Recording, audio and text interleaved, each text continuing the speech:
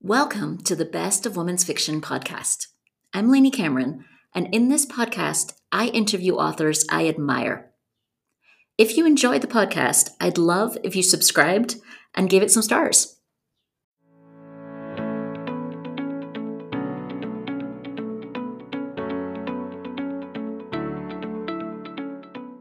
This is a great week for second books.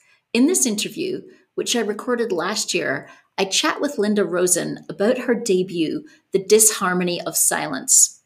I chose to release Linda's interview now because her second novel, Sisters of the Vine, is about to publish this week.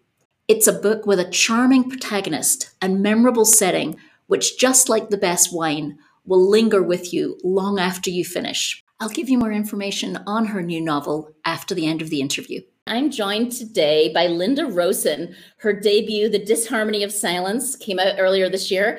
I just finished it, Linda. It was a great read. Thank you. Thank you. So glad you liked it. I loved yours. Oh, thank you. And where are you joining us from today?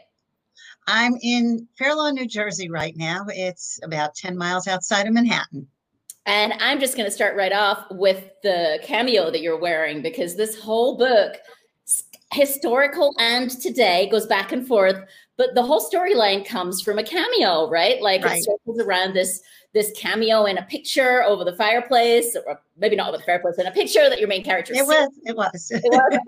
Yeah. So tell us about that. Tell me a little bit more about how you got there, the inspiration behind the book, and the cameo you're wearing. Okay. Well, actually, the inspiration came, I was sitting on the beach in Hilton Head Island with my sister-in-law and another girlfriend. And my sister-in-law was cleaning out her mother's home, having to sell it. And there was a painting that was hanging over the fireplace that had been there her whole life, but she didn't want it. Nobody in the family wanted it. And she didn't want to just dump it or sell it in an estate sale. So she decided to Google the artist. And when she found her living in San Francisco, she decided that she would return it to the artist. And I'm sitting there on the beach, and my girlfriend and I looked at each other and went, whoa, what an idea for a story. And that's where it came from. And I had to have something special in the painting. And this cameo, which I have, is an antique. And I decided to put that on the woman's dress in the painting. But I had to make it unique because cameos were very common. And that part of the story takes place in the early 20th century. So I added a little silver flower behind the woman's hair, which is not really here, but it is on the book cover, but that's kind of tiny. That's awesome. See, that's the story behind the book. And let me show a quick slide here to show some of the reviews, because you're getting some beautiful reviews on this book. And this one is by bestseller Kristen Harmel. And I thought she just encompassed it really well, where she says, an intriguing tale of long-held family secrets, an emotional search for identity, and a painting that may just be the key to untangling the complicated past. And I love how she said it kept her reading to the last page. I thought that was just a fabulous summary of what I'm seeing in the other reviews too. Yeah, and I mean, come on, Kristen's such a phenomenal writer. Exactly. I was thrilled to have that. So let's talk a little bit more about the book. Is any of the book inspired from real life? I was kind of fascinated because I know that, for example, you're very into fitness instruction, and the main character is a fitness instructor. Is there anything else that draws from real life experience? Okay, well, that's the only thing similar to Carolyn and myself, because Carolyn was married for a minute. I'm married 48 years, so Carolyn doesn't have any siblings. So no, our only connection is that she's a fitness trainer. There is the story of how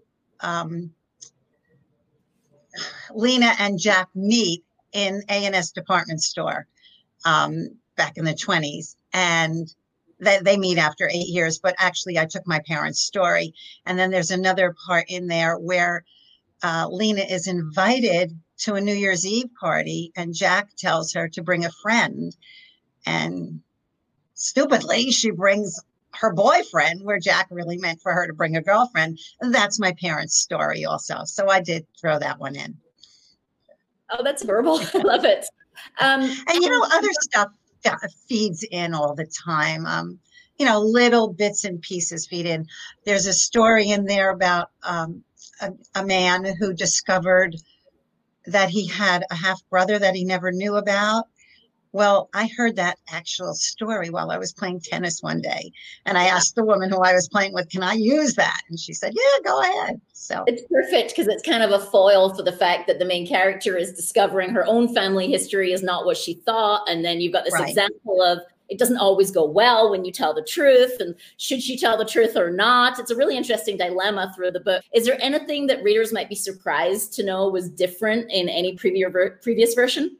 Well, my original version was all in present day, and it was between Carolyn's point of view and Kate's point of view. Kate is the artist. I don't even know which version it then went into dual timeline, and then it was first person, third person, and it took a while. It took a few versions to get it into the dual timeline and the different points of view. Oh, that's interesting because I think my favorite parts of this book were actually the parts back in the 1920s, right? I loved writing those parts. Yeah, I loved writing those parts. Those parts were great. Like for me, I don't know. I'm not actually a big reader of historical fiction, but I loved those parts the best. Maybe I should read more historical fiction. Well, and because I was trying to get that backstory in, and I couldn't keep doing flashbacks. So I finally realized we have to have Lena's story and Rebecca's. And so that's how I got it into dual timeline. And I love reading dual timeline. Kristen is one, Susan Meisner's another. Yeah. Wow. And is there anything we can learn about the title? I'd be really interested in how did you come about it, or tell us anything you want to tell us about. All right. I was at a conference actually with editors from publishing companies. We were supposed to bypass the agent idea and just meet with the editors. But one of the editors told me that the title I had at the time was kind of bland, and it really was. It was Lady in the Dining Room. And then he had me go to my thesaurus. And we chatted about what the book was about.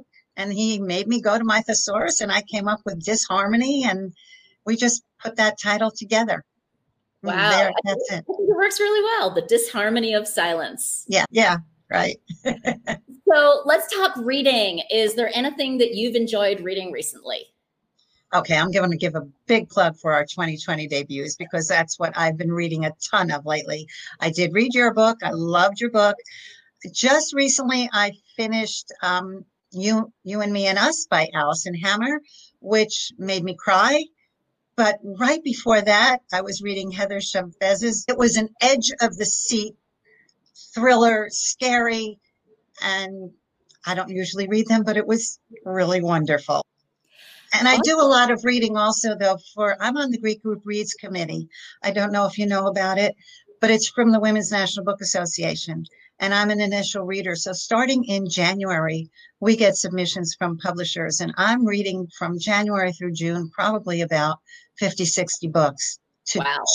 We curate over 200 to put onto a list for book clubs of novels and memoirs. So I'm constantly reading.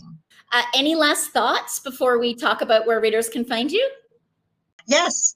The ending of Disharmony of Silence is something really to talk about, as well as other parts of the book. So I am very happy to join book clubs virtually or someday in person if you're not too far from where I am. Half the year in New Jersey, half the year in Florida. So if folks do they want to connect with you to ask if you can join their book club, they can reach you at linda-rosen.com, or you're on Instagram. I know you love to connect with readers there at Linda Rosen Author. So that's a good way for them to reach you, right? If they'd like to invite you to a book club. Absolutely. I love to talk to readers.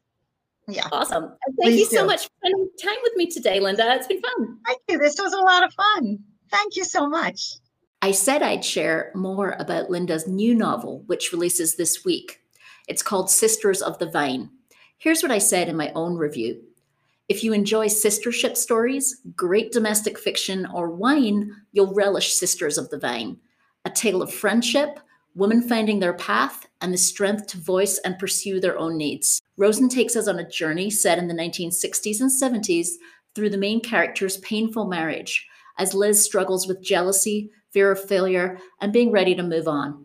When her marriage disintegrates, she finds new agency, and we learn she is plucky and determined to succeed with the huge challenge of the vineyard she is now responsible for. As Liz falls in love with the land, she also learns, through the support of other women, that we are bigger and stronger when we find our sisterhood.